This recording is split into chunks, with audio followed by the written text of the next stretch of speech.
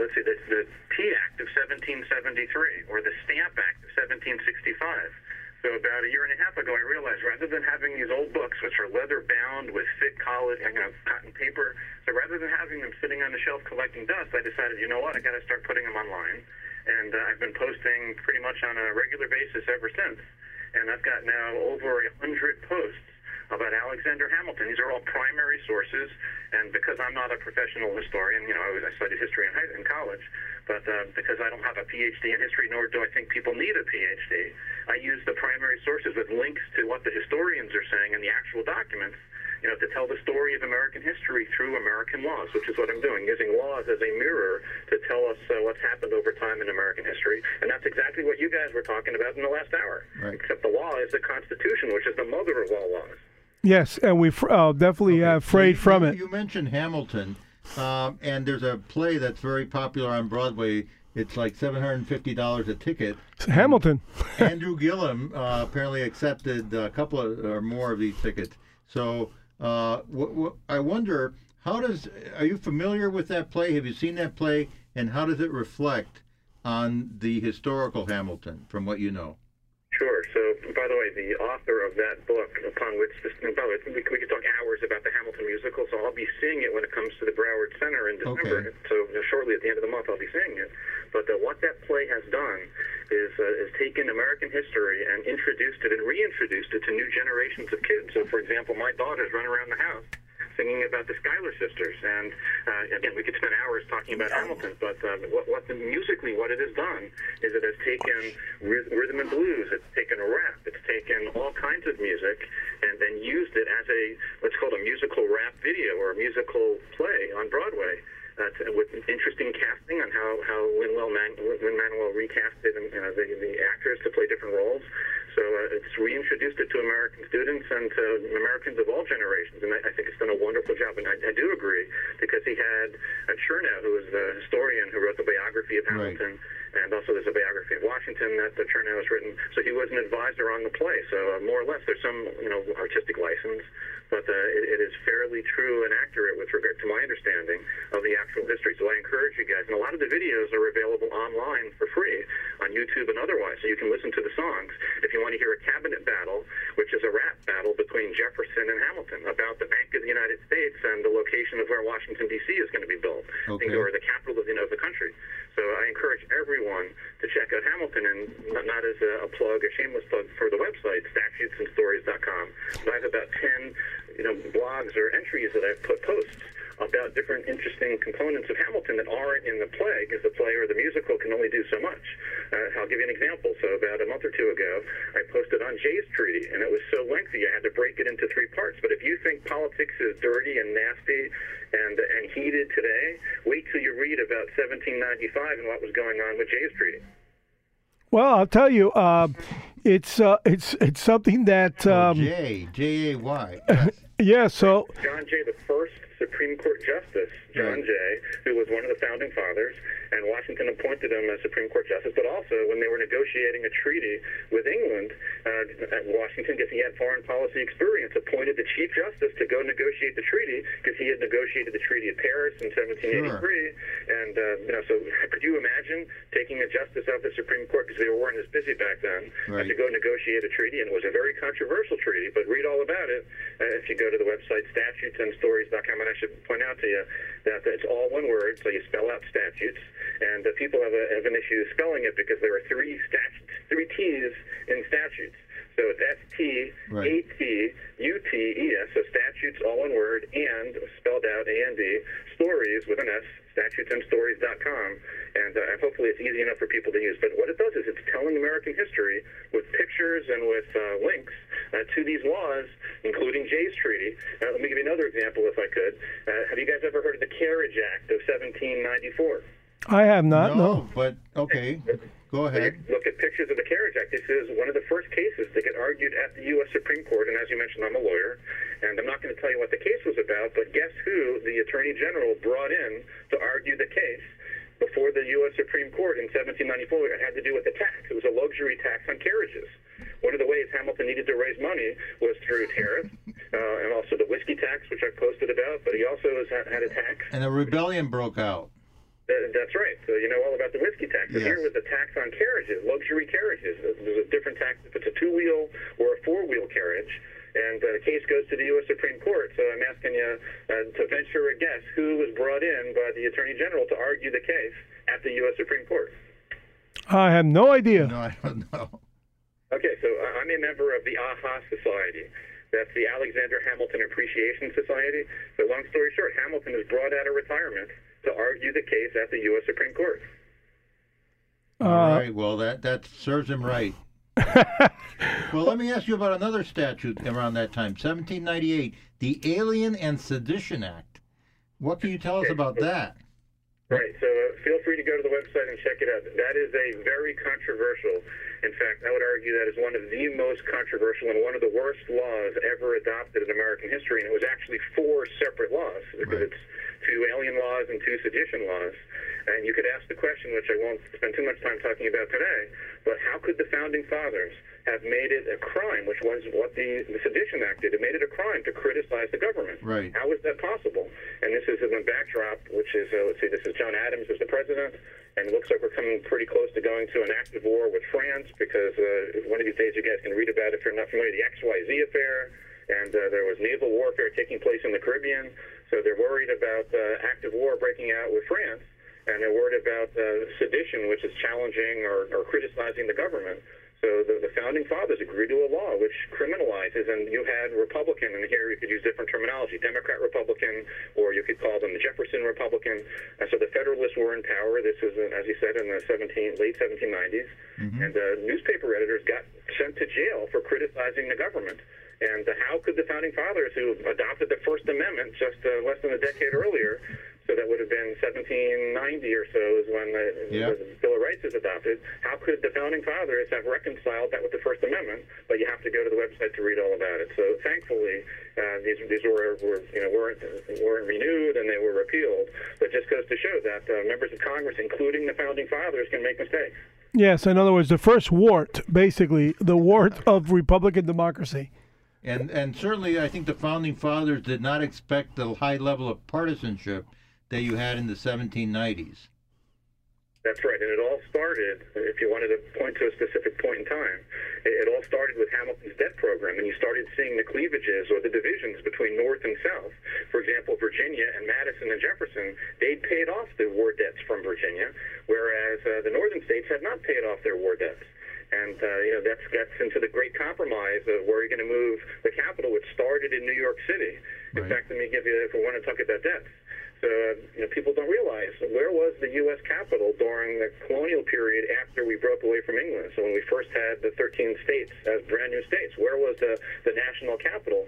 And the answer is it moved around. And, guys, here, I'll give you some trivia. Why did the federal capital have to move around? Well, because... They couldn't pay their debts. No, I thought it's because insecurity and inability to get to these places to meet. No. Okay, those are all good. If I understood you, those are all good suggestions. They're human anyway.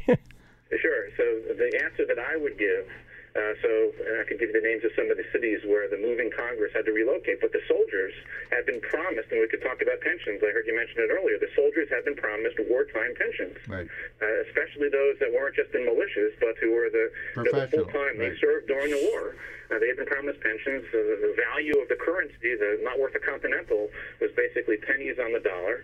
And they were up in what's called almost open revolt, where they were meeting outside of Congress, basically threatening Congress. So they had to pick up and move from one location to another to avoid the disgruntled soldiers. So, in other words, it had something to do with security, like I implied. I just didn't know it was military. They were running from their creditors. Yeah. I worked for a few years near Federal Hall downtown.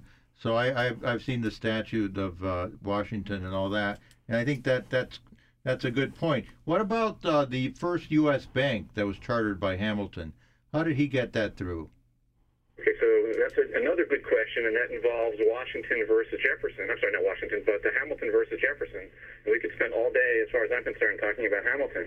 But the conservative, if you will, Jeffersonian Democrat Republicans or the Jeffersonian Republicans did not want to have the authority. They didn't think it was constitutional to create a bank because the Constitution, and this gets into different interpretations and different schools of thought for interpreting the Constitution.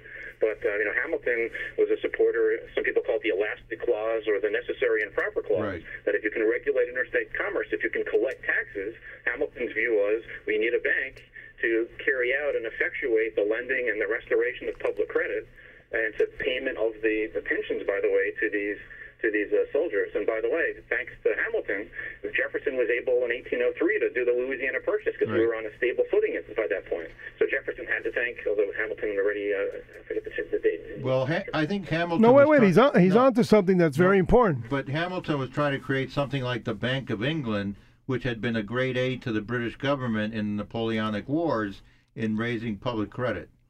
That's exactly right. So the Bank of England was established, and I actually know the date for that. So the Bank of England was established in the late 1690s. Right. And because the British had secure credit, they were able to outspend Napoleon and outspend their enemies because creditors were willing to lend to Britain, as opposed to some of the other countries that didn't have the ability to raise capital. And that was another one of the problems going into the Constitutional Convention, which is that we had borrowed a lot of money from France to fight the British and from the Danish, or the Dutch, to fight the British. And we were defaulting. We weren't paying back principal or interest on the colonial war debts from the Revolutionary War. So Hamilton and Washington and Madison realized we got to fix the problem. And I'd love to tell you guys about one of my favorite books by one of my favorite historians, which is called The Quartet. In fact, I'd love to quote you from The Quartet. Again, one of my favorite historians is Joseph Ellis. Yep. It's a wonderful story about the Second American Revolution, which is when the Constitution went to Philadelphia, the delegates, to draft the Constitution. It wasn't the first Constitutional Convention, but it was the Constitutional Convention we all know and love in Independence Hall in 1787. But the book, The Quartet, I recommend to anybody if you guys want to talk about it. The first one was in Annapolis, right? That's right. So it depends how far you want to go back. But there was the Annapolis, Maryland. Right. And this is Hamilton, and we could talk about patience and how you need patience and fortitude to do the heavy lifting of doing a constitutional convention. But I would point it back, and you're right. Many point to the Annapolis Convention, which was in 1786. And there's a lesson, by the way, from the Annapolis Convention. So only 5 states showed up, and Hamilton had proposed this idea, just to tell you about history and what he'd been up to. He had proposed back in let me give you the date. Hamilton had proposed in a letter that he wrote to the New York representative to the Continental Congress. So let me get the date straight here. So Hamilton proposes, this is 8 years or so before the Constitutional Convention, that he realized the problems, the defects with the Articles of Confederation, that you didn't have a strong enough federal government, it's not paying its debts, the states are arguing with each other. One of you mentioned the Shays Rebellion, and then later the Whiskey Rebellion. So there are all kinds of problems and defects. So what does Hamilton do? He sends a letter to the representative from New York, and his last name is, what's the name of... Governor Morris? Duane Reade.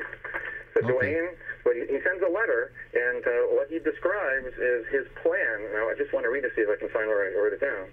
Give me a quick second. So what does Hamilton propose? And here it is. So he sends a letter to James Duane, D-U-A-N-E, on September 3rd, 1780. So this is 8 or 9 years before we get the federal government set up.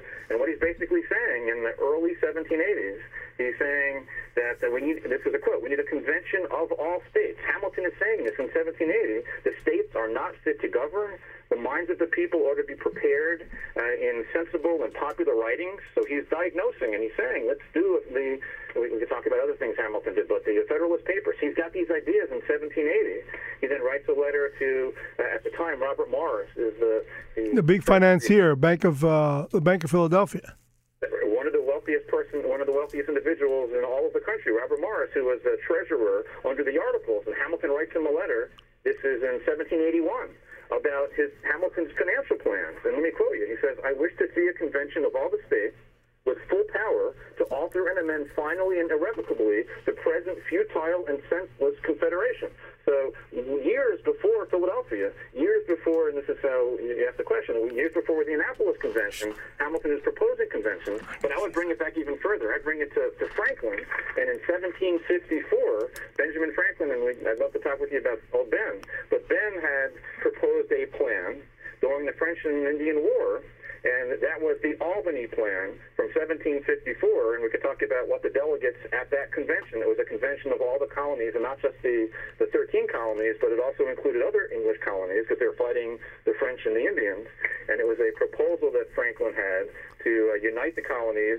The governor shot it down, and the colonial legislature shot it down. But it was a national congress of colonies proposed by Franklin in 1754.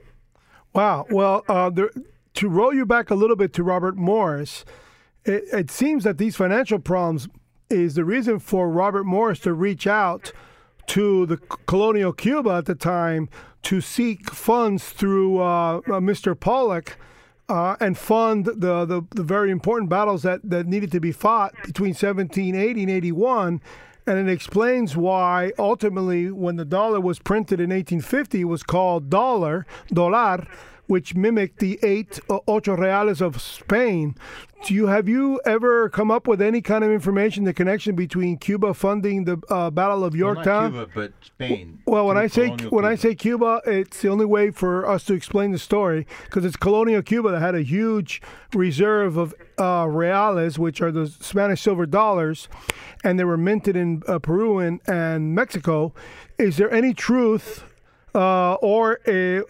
Basically, if I can encourage you to study it, because I'm sure you'd be able to connect the dots as better than I could. It seems that when Robert Morris and Alexander Hamilton are having these communications, and the federal government not being solid enough to raise public dollars for just about anything, and then the states not being valuable, and it solidifies a story that I have studied about colonial Cuba funding and securing the Mississippi River and controlling the battles of the Mississippi Delta to use it as a supply route to fund the infantry and basically soldiers' pay funded by the Cuban dollar. And it's funny how the American dollar is called dolar, which is basically the lexicon of the ocho reales of Spain in Cuba. Do you have any? Did that ever come up in those writings with Robert Morris? Because Mr. Morris is the one who actually made the communique, basically asking for huge loans. And Robert Pollock, or is it the gentleman who was put in a Cuban jail? Who collateralized his own personal wealth to get these loans for what ultimately became the funding for the Battle of Yorktown? I'm going to answer you indirectly, and I'm going to apologize for my answer. But first, you've piqued my interest, so I have to do some research on the Cuba connection. But what I have written about, if you go to the website, statutesandstories.com, is the Coinage Act of 1792, which established the mint. And, of course, Hamilton was the Secretary of Treasury, and he was the one behind that Coinage Act of 1792. And you are absolutely right that the Spanish mil dollar, or dolare, and I don't want to try to pronounce Spanish because it would be Dolar. So, long story short, the Spanish dollar was the legal tender, and it wasn't just the Spanish dollar. And the older gold coins from Great Britain, Portugal, Spain, and France were all legal tender for a couple of years until we got our mint up and running. And they used because it was so prevalent, the Spanish had the money from South America, had the gold, I should say, or at least for a period of time had the gold. Well, the purity. Right. The silver dollar was minted in Mexico. And that was the standard in the U.S. Well, apparently the value of the ocho reales, which is also what it's called, you'll see the dollar sign on its tail, the tail of that coin. You'll see two columns wrapped in reefs, and you can see how organically, when you would describe the accounting ledgers on ship manifests going to the old world from the new world, you can see how that symbol came to be, which is the two columns and the S's that we've known. At one time when we were kids, the columns were two columns and the S. Now it's just one column with the S, I guess, because of the computer age. But you can see how these things metamorph into this reality. The ocho reales de España, it was so pure that what people liked about it is that when they were traveling long distances, the coins wouldn't stick together in saddlebags on the side of very warm horses. So, you wouldn't have a problem creating change. Well minted in Mexico, in Zacatecas and San Luis Potosí. Yeah, it's and Mexico City had apparently 10 times the population of the 13 colonies. Oh, yeah, absolutely. So anyway, that's... one point I do want to make, being a constitutional scholar and respecter, Article 1, Section 10 says that no state shall make anything but gold and silver coin a tender in payment of debts. Yeah, and what a shame. How do we deviate from that? I don't get that. It's right there in bold writing. Would you know, Adam? That is a good question. Let me give you another indirect answer. The good news is that the Founding Fathers, when we talk about, and to a certain extent the Founding Mothers, all of their correspondence has been digitized. And I have links on my website under the Resources tab or References tab, or Bibliography tab, I can use all those names, where you can go in these websites from the National Archives, and I give you the links. And you can put in whatever subject you want to search, and then give the name of the Founding Father or Mother that you want to see what they've said on that subject. And it's so easy now with the Internet to do research. So you piqued my interest on the Cuba connection, but you're asking monetary policy questions, and I want to be careful not to go outside of my field of historical interest, because I don't pretend to be an expert on where we are. You're sure the hell are impressing us. Yeah, and you definitely have to come back to Manny on the connection between the Spanish colonial government in Cuba and supporting the American Revolution, which I think they did, and they specifically supported the French squadron and the Spanish squadron in the Caribbean. So that, there's a famous story. Let me elaborate on the story for him. There's a famous story between June of 1780 and August of 1780, where ships commandeered by Admiral de Grasse leave France for Hispaniola, get rejected by the French and Hispaniola, saying, "Are you kidding me? We want to chop the king's head off, not fund his war in America, but go to the next island." He does. He brings these 38 ships. He mistakes the Havana harbor for a shallow river called Yumuri, where there was what he thought was a mutiny because his ships were anchored offshore. He sent men to the coast. They didn't return for 15 days. And apparently the word got out, kind of like a Paul Revere type, God knows how. But they told him, "Look, you're wrong. You're not in the Havana harbor. You're in Yumuri." And these guys, when they came back to the boats, because they were looking for them, they came back with emeralds, diamonds, gold, coins, brand new clothing. And these women, they were called the women of Matanzas, which is a small town. Ed has been in that town. I was born here in the States, but anyway, this was like the capital of the seamstresses of the royals of Spain. And guess what? They wanted to be inseminated by Frenchmen. Oh, come on. Yes, and that's the story. So they're the ones who led the French to the Havana harbor. It took another day or so to get to Havana, and what was awaiting for them for what eventually was the funding of Yorktown was 500,000 pounds of gold and silver boarded on these ships, and they say it was in record time. It was in 6 hours, which might be folklore at this point, but those were the ships that left for the eventual Battle of the Chesapeake, surprising the British out of the James River. The French ships kept Cornwallis from being evacuated or supplied at Yorktown. That's right. Yeah. He was bottled up by de Grasse. Right. And that's where, at Yorktown, Hamilton leads the charge. Right. Personally leads the charge. Wow, Hamilton, that's a nice part of the story. There were two little forts in front of the British lines, and the night before the final attack, they had to be taken with bayonets and swords only, without firing a shot. Yeah, in the night. The Americans took one, and the other was taken by the French. And Hamilton, personally, with a sword and with scaling ladders, led the American troops. Oh, fantastic. I'm really happy to hear that part of the story, because the statue of the gentleman who secured the Mississippi River throughout this time in order to supply cannonballs and gunpowder was a gentleman by the name of Bernardo Galvez. And lo and behold, his statue is in the north entrance of the Department of State in the late 70s, the king had this. King of Spain. I believe Nixon approved the statue being placed there. And there he stands, and he's surrounded by McDonald's and Burger King wrappers. Adam, you're going to have to research the Cuban colonial connection to the American Revolution. Well, Mr. Pollack... Very done, gentlemen. Yeah, it's really exciting because Bernardo Galvez, in apparently one of the first Congresses, if not the first, he asked for the release of Pollack from a Cuban jail. Pay his debts, please. Because if not, he's going to rot in jail in Cuba, and he's an American hero. The great city of Galveston, Texas. Is named after this gentleman, Bernardo Galvez. That's where you get Galveston, Texas from. So there's something you can explore for the next. And it's all tied to the X factor to the War of Independence. Yep. I bet you didn't know that.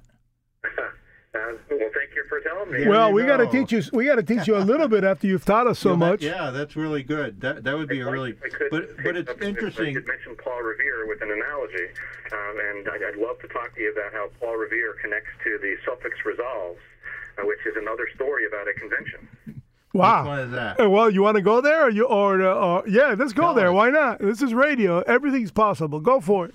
Okay, so we talked about constitutional conventions as the Annapolis Convention, then you had Franklin, which was the Albany Convention, but what about the suffix resolves? So go to the website, Statutes and Stories, and read about the suffix resolves, but it's an amazing story, so let me try to do it justice in 3 minutes. Okay. Long story short, you know the story about how we had the Boston Tea Party, 1774, and we know what happens in the Boston Tea Party. Mm-hmm. The British did not act favorably after their tea was thrown in the harbor because a lot of that was money that the British government needed, and there's a long story about the Boston Tea Party and the economics. But the British start deciding that they're going to crack down on Massachusetts, all the Sons of Liberty, these radicals. So they passed 4 laws, and they're called the Intolerable Acts, or they're called the Coercive Acts, depending on who you ask and where you were living. Yeah, I recall them in school as the Intolerable Acts. That's right, and my kids, they're learning about this in their civics class, and we can talk about conventions and what they learn in school. But one of those 4 intolerable acts was the Massachusetts Government Act. So again, the Massachusetts Government Act, which shuts down Massachusetts government. They shut down the legislature, and they said you can't have meetings by the legislature anymore in Massachusetts because you guys, until you pay back the cost of the tea. So they also shut down Boston Harbor, so they're doing an embargo around Boston. They're really trying to suppress Boston to send a message to all the colonies, do not be a Boston, otherwise we're going to come down hard on you like we're doing to Boston. So what does Suffolk County do? So because the British had said you can't have these commission meetings or you can't have these legislative meetings, they decide instead to have a meeting in Milton, Massachusetts, which was the town close to Boston because they couldn't meet in Boston anymore. And the 19 towns in Suffolk County, that's where it gets the name, the Suffolk Resolve. 19 towns meet on September 9th in Milton, and they come up unanimously, and let's talk about what unanimous means and why that might be important. But they unanimously write the Suffolk Resolves, which are 19 resolutions, talking about what we need to do to unite and oppose the British. And what's the point? The point is, let's go to Paul Revere now, that Paul Revere, because the Continental Congress was meeting, he was at the meeting in Milton in 1774, September 9th, and he gets on his horse, and he drives from Milton, Massachusetts, all the way to where the Continental Congress was meeting, which was in, I believe, Philadelphia. He does that in 5 days, pretty much nonstop, and we could talk about how long does it take you on a horse to get from Milton, Massachusetts, all the way to Philadelphia. In the same horse? At the beginning of the Continental Congress. Yep. And John Adams describes the Continental Congress, reads through that resolution, and they unanimously decide to support Suffolk County, which is where Boston was based. And there's wonderful language in Article 19, it's Resolve 18 of the Suffolk Resolves. And this was written, by the way, by Dr. Let me get his name right. This is Dr. Warren. And Dr. Warren was one of the leaders of the Sons of Liberty. He was killed at Bunker Hill. But Dr. Warren, working with Sam Adams and John Adams and all the Adams family and the other leaders of the Sons of Liberty, is able, when that very powerful Suffolk Resolves makes it to the folks meeting in Philadelphia, this shows that the colonies are going to unite with Boston. They're going to oppose the British. They're not going to get picked off, and Britain's efforts to suppress Massachusetts backfires. Wow, but didn't John Adams represent the British in the Boston Tea Party originally? In the Boston Massacre, he represented the British sold. No, who did he represent? I don't know. I'm asking Adam because he would know. I thought Adams hadn't represented. He realized that his client sucked, and he joined the Forces of Liberty letter. Not the massacre, not the Tea Party right. itself. Please tell us, Adam. I don't know for sure. I don't pretend to be an expert on the Boston Massacre, but basically what's happening is the British have lots of troops in Massachusetts. Yeah. This is before the Coercive Act, so this is probably 1770 is when the Boston Massacre happens. And here's a little aside. The individual who did the famous engraving of the shooting at the Boston Massacre was actually Paul Revere, was an engraver. He was a silversmith engraver. Right. And his political cartoon, or his engraving of the Boston Massacre was used to inflame the colonists to revolt against the British and not to buy British tea and to not buy British goods. But that was earlier in 1770. And to your point, the massacre was really just a handful of people getting shot. So it was used as a way to raise all kinds of opposition to the British. But some of the soldiers were not responsible. And Adams, to his credit, and it wasn't popular for him to do it, but John Adams, to his credit, represented, as you said, at least one of the soldiers at the Boston Massacre. Okay, clarified. Okay, cool. And this is the same John Adams that, as president, signed the Alien and Sedition Acts. There you go. So there are lots of, let's say... That's insane. That's just beyond duplicity. I mean, the human being is so in battle with itself. Oh, my God. To this day. Okay, so now the next issue is what can be said of why is it that we were able to get up and running after the Coinage Act? What is it that changed in the economy of our new nation that allow us to get public credit? It gave us a stable currency based on silver and gold, mostly silver from Mexico. I think that was what the Coinage Act was. That it created a definition, silver-backed U.S. dollar, and that was a key to prosperity. It was a key to prosperity everywhere. It was a key to prosperity in Germany after World War II. So what concessions did we give New Spain, which was Mexico? Well, how do you get the gold and the silver? Well, you buy it. Would you buy it with what? You do something productive and you take it down and you sell it.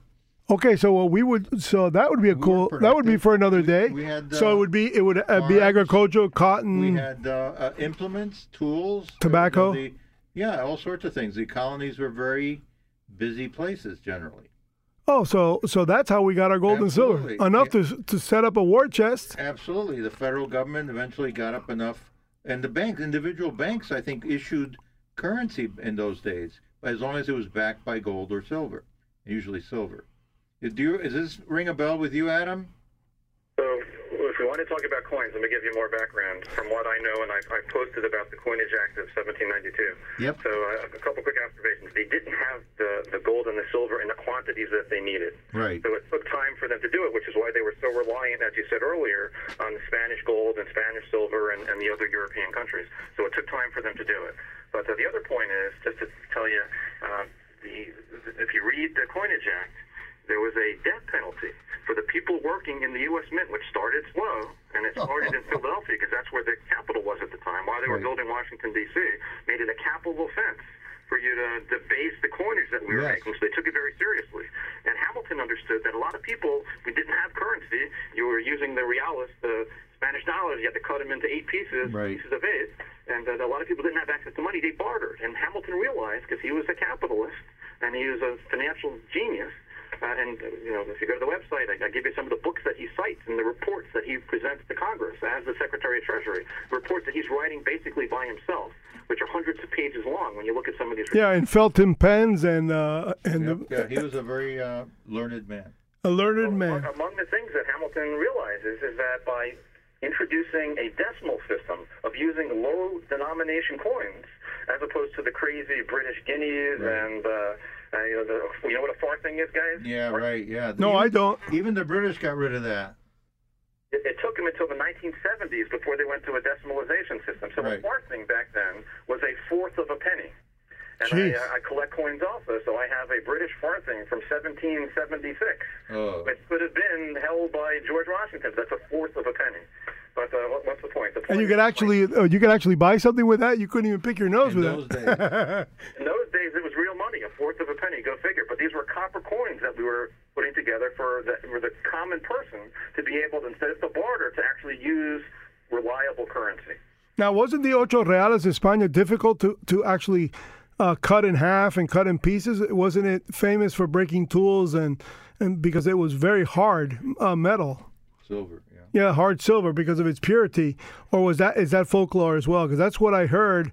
That the reason why it got its name was because you couldn't chop it into eight pieces like that. Or maybe originally yes, but then eventually no. Not that it matters, but continue with your story. Right, so we can go into as much detail as you want about coinage, and that gets to the debasing issue, that if you're cutting your piece of gold coin into 8 pieces, do you think you're going to cut them evenly? You're going to give people smaller pieces to keep the pieces that you're keeping larger. So these are all the issues that he's addressing when Hamilton creates the U.S. Mint and the lower denomination coins. I'm going to give you just some statistics on what he accomplishes as Treasury Secretary.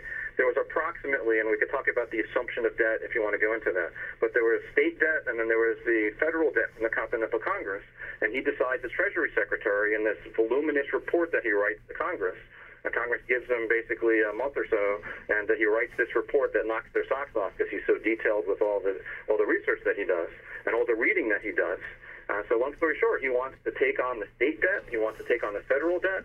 And why would he want to take on state debt? Could you imagine the federal government taking on other debts? We could talk about that. Yeah. Realizes that if you put skin in the game, if you have the states now become stakeholders in the federal government, and remember how the Continental dollar was trading for pennies on what it was worth. Right. So let me give you some of the numbers. So the government borrowed $19 million from the Bank of New York, which he had founded, and the Bank of North America. He gets a temporary loan for $19 million. And as we pointed out earlier, the Bank of England was using governmental bonds, which were trading freely, which Hamilton thought was a national blessing. And we could talk about that quote from Hamilton, how the debt could be used as an asset, as a national blessing, as a tool. But as a result of Hamilton's financial program and sound financial policies, and by the way, that essay that he wrote was a 15,000-word essay. So here, let me give you some numbers about what he accomplishes. Real quickly, and I'm flipping here. That's really right. impressive. A national debt in moderation is a national asset. In moderation, supported with taxes, because you have to be able to pay it off. Right. Prudent taxation. So the total debt that they take from the states and the federal government was $80 million at the time, but they're only getting taxes of $4.4 million. So they've got a debt of $80 million. They're taking taxes of $4.4 million. He gets that $19 million loan. He starts paying it off with interest on a sound, stretched-out, prudent basis. And the Senate agreed to his proposals, etc. And the government securities, the value of the bonds that we issued, tripled in value thanks to the assurance that it would be properly funded, handing America $30 million in capitalization because of the program he put in place. Yep. He was a real genius.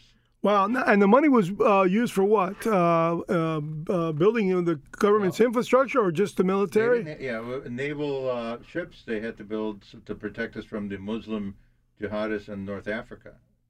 So that all kinds of things, including when you talk about infrastructure, building lighthouses, building postal roads, paying salaries for the military, right? Paying the pensions, and I'll give you some more examples. Right. And here's a trivia question because I posted about it on the website. What do you think the first federal labor law was? And when do you think the first federal labor Tell me it wasn't minimum wage. No, it was probably for the soldiers. Okay, that's a good guess, and that's what I would have guessed. But remember, what federal authority, what does Congress have? What can they regulate? Customs. Yeah, if you had a strict interpretation of... so it was tariffs. Customs. You can, of course, interstate commerce. There's no dispute. You can regulate interstate commerce. But one of the problems was sailors were being, and I'll use careful language here, but sailors weren't being paid what they were required to be paid. If you're on the ship for a year, it's the end of your contract, and you leave the ship and they're not paying the sailors. And you realize you needed to have a merchant marine. You needed to have reliable sailors.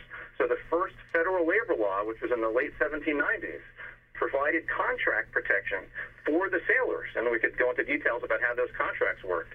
But they also started building in the late 1790s marine hospitals because they didn't want yellow fever to spread when the soldiers or the sailors come in from exotic ports and other locations. They realized that that's you see that it reappears. They're using money to build federal or naval hospitals for not soldiers only, but also for sailors. Well, you just connected a terrific dot because that language appears in the the lease at Guantanamo. There's a lease that says that if Cuba cannot control its waterborne diseases, the United States has the right to eminent domain Guantanamo Bay to protect the public health interests of the southern ports of the United States. Yep. And it specifically mentions the waterborne diseases, yellow fever, dengue, and cholera. Yep. If you want to know that law, which should go to statutesandstories.com, is 1798. That's the Act for Relief of Sick and Disabled Seamen, which was what I'll call the first federal health insurance program. And so what are they using the money for? Hamilton wanted to spend money because he realized, at least it was initially stimulative, to get the ducks in a row to have a stable, secure, this experiment in democracy. He wanted it to work. So it was actually contaminated sperm? Is that what you said? No. I said he wanted the no, but you said it was to work. Oh, but you said what was experiment in democracy. No, I understand that, but before you said the statement of, was it venereal? Oh, you're talking about the first public health law. Yellow fever. Yellow fever, but it was nothing that had to do with venereal diseases or anything like that. Oh, they didn't have that back then. They didn't have that back then. Okay. I'll have to ask my father, who's a doctor, a retired physician. Some of these outbreaks were so bad they had to shut down Congress and get out of. I think it was Philadelphia. They get out of Philadelphia because of the some of these diseases. So they were taking prudent and I'll be careful how to describe them, but they were spending some of this money that they had, and most importantly, by putting the government's house in order, we were able to do the best land deal in the history of the world, which we mentioned before, which is the Louisiana Purchase, which is the irony that Jefferson has to thank Hamilton for being able to purchase from France the land deal of a millennium. Absolutely, that pretty much changed it all. I mean, that started the real. And they were able to do that because the U.S. had good credit. Exactly right. Wow, that's something to remember now. Yeah, well, I mean, so in other words, if we didn't purchase that, then we would have been charged for all goods up to the Mississippi River. We wouldn't have New Orleans. Yeah. We wouldn't have New Orleans. Therefore, we would have been severely paying some serious import Midwest tax. Agricultural exports would have had to go through. Oh, plus exports, correct. Oh, wow, that's fantastic. Okay, so one other pivotal point that Ed's got something going on in his head here. There's something you want to ask as it pertains to. We got to keep on going in states. Well, no, that's you're not. You're prepared to tell us what Madison said in his notes about the Convention of States. Okay, so I know that's one of the subjects that's near and dear to your heart. Yeah, Article 5. Another story. So here, and it's mentioned, by the way, in some of the handbooks about the state conventions, but it doesn't go into the detail that I'm going to give you. So here we're talking about Article 5, and maybe it takes a moment to give people some background. And this is in my daughter's civics book. But there are two ways to propose a constitutional amendment, and there are two ways to ratify a constitutional amendment. So originally, Article 5 only had the one way, or the door one, to propose an amendment, which is Congress proposing an amendment. And that's the question I'm asking, who of the Founding Fathers on basically the last day of the Constitutional Convention? They were there for 4 months. It's hot. They want to get home and they get out of there. So they're going through the final version of the Constitution, taking miscellaneous amendments. And here's the name. So this is, let me get back to my notes. So I give proper credit. George Mason. So George Mason on September 15th, 1787, as they're reading through Article 5, and this is what he said. Mason says, no amendments of proper kind would ever be obtained by the people if government should become oppressive, as he verily believed would be the case. And this is coming from Madison's notes, because Madison was the note taker, and was a primary note taker at the Constitutional Convention. And go to statutesandstories.com if you want to read. I've got links to all these primary sources. So again, Mason is saying the only way we can amend the Constitution is if Congress proposes an amendment.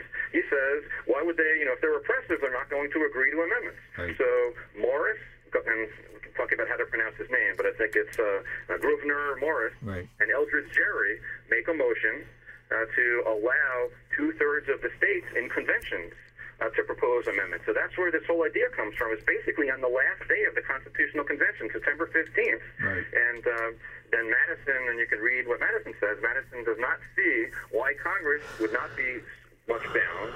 So, he's saying, I don't think it should be a problem. It can certainly go through Congress. But he had no objection, and I could read to you what his description is.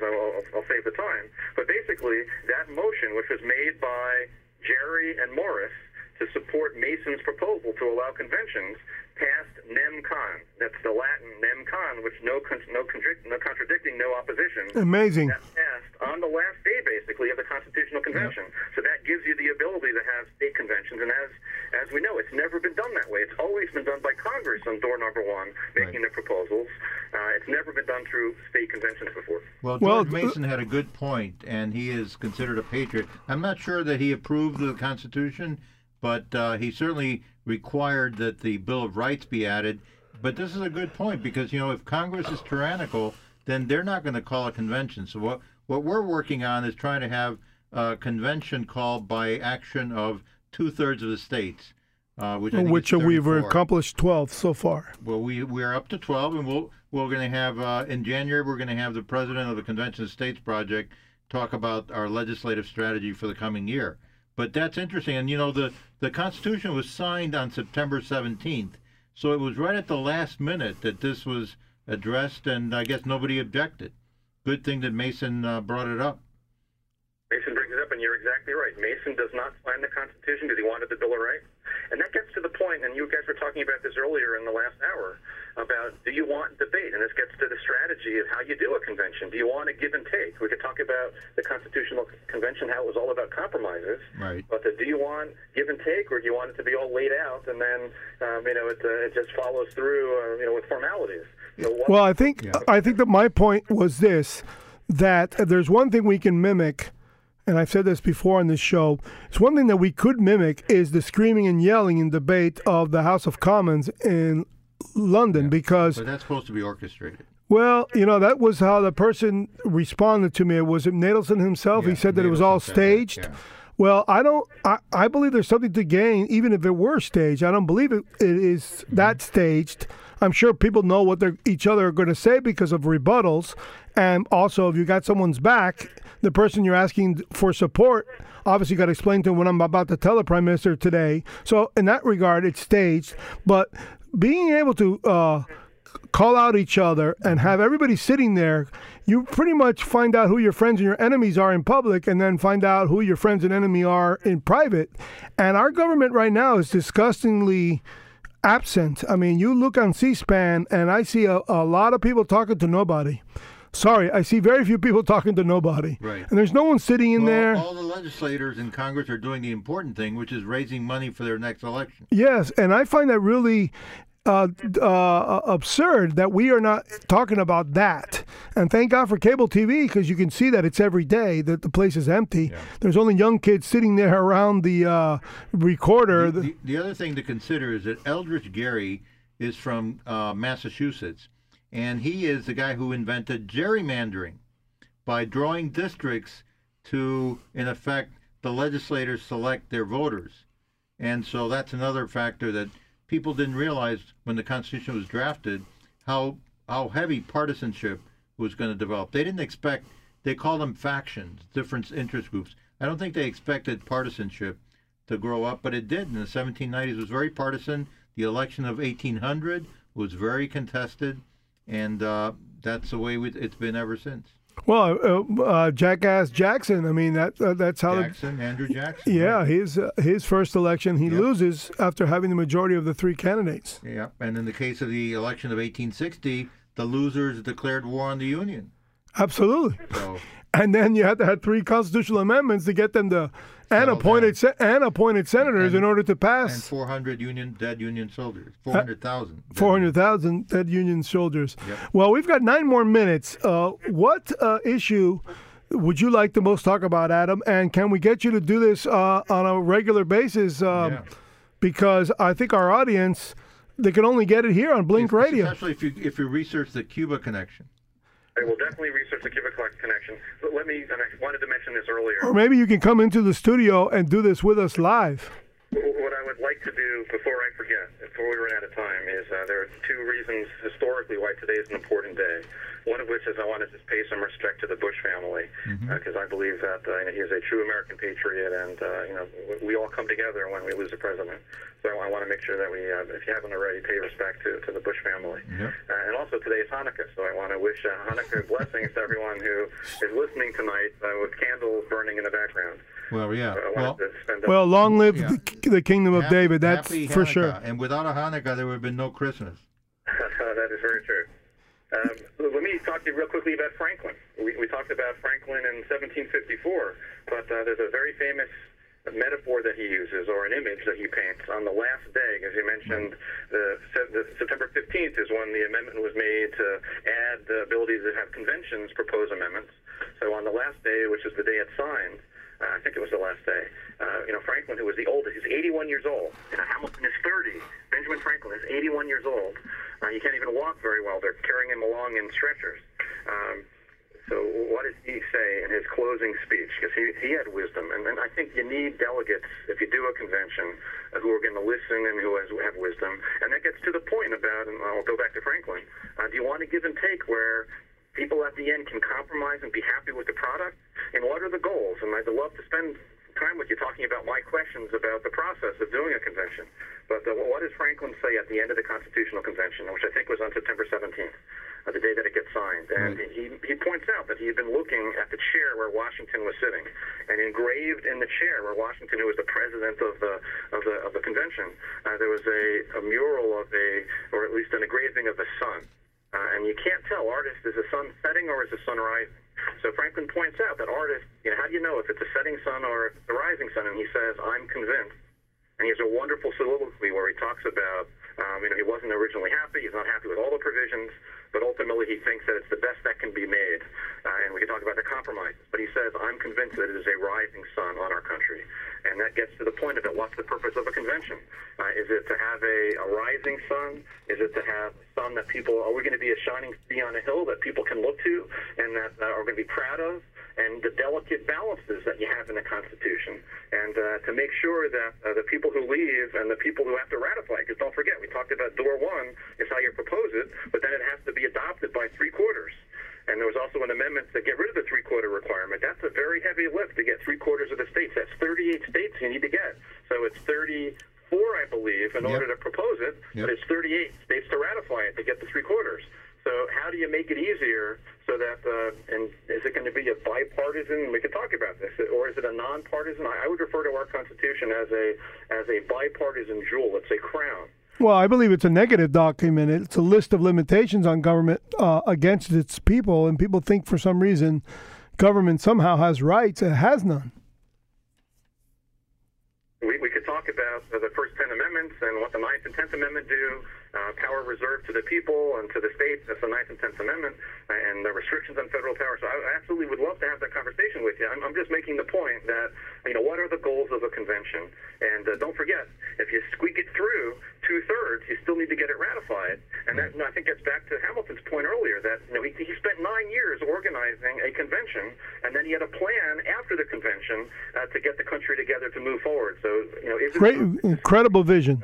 Yeah, there's some people. What happens after? Yeah. What's the day after? And how do you make sure it's done in a way, and we can have that conversation that gets everyone's skin in the game, then strengthens the country, promotes democracy, that's politically and economically feasible, and does it support our system of checks and balances? Well, Adam, I think those are very good points. And one approach, some people would say that America today could not write a new constitution. But I would say we don't need to, we cannot build a new interstate highway system because there are too many laws and regulations and zoning and land use. But I think what the Convention of States project is trying to do is to tinker in 2 or 3 places. And I think we had a good discussion about, how that tinkering would work, whether, term limits, balanced budgets here and there, limiting federal jurisdiction, repealing the 17th Amendment, having to state legislatures get back in the game. So I think that's the scope of what we're talking about in the Convention of States project, not rewriting the whole Constitution, which I'm sure we could not do, but maybe tinker around the edges in a few places so that the Constitution becomes more responsive to the citizens. Well, the applications themselves that we are using to get to the 12 pretty much are supposed to be identical in nature. They can deviate a little bit in terms of language, but it's pretty much with the same goal in mind, so that we have to stay within the curbing of the purview has to be with a limiting federal power. Right. And there's some issues that I have with that language because I can see states that don't sign on but do attend the convention creating havoc in there to sabotage it. Even a state like California, which is very liberal, they might want to limit federal power because they're seeing when they don't control the federal government, they're in litigation with the federal government all the time today, just like Texas was when there was a Democrat administration. So I think if the Convention of States advocates pitch it right, I think even the liberal states, the progressive states that want a more active government might come to the view, and I think people were coming to this already, that we want to be left alone by the federal government to do things. If we want to be more progressive in California than, say, Texas or Florida or Georgia or Tennessee, then we want to be left alone to do it. And that's how the argument for a convention of states with limited objectives could get done. So the final question would be, Adam, are you up to coming into our studio? Yeah. Are you in the Miami area? Well, I'm in Broward, and we have to talk offline. Can I give a couple pitches real quick? Sure. Plugs. So I'm going to be on December 16th at the Hollywood Library. The Hollywood Library Friends, is the biggest library group in Broward County, and we get sometimes, the last time I spoke about, full capacity. So I'll be speaking about Hamilton on December 16th. I'll be at Nova Southeastern, and we're doing a display of my book collection, which will be in March, from March 18th to April 15th at Nova Southeastern University in their gallery that they have. Right. And January 22nd, I'll be speaking to a Hadassah group for my Hadassah friends who are listening.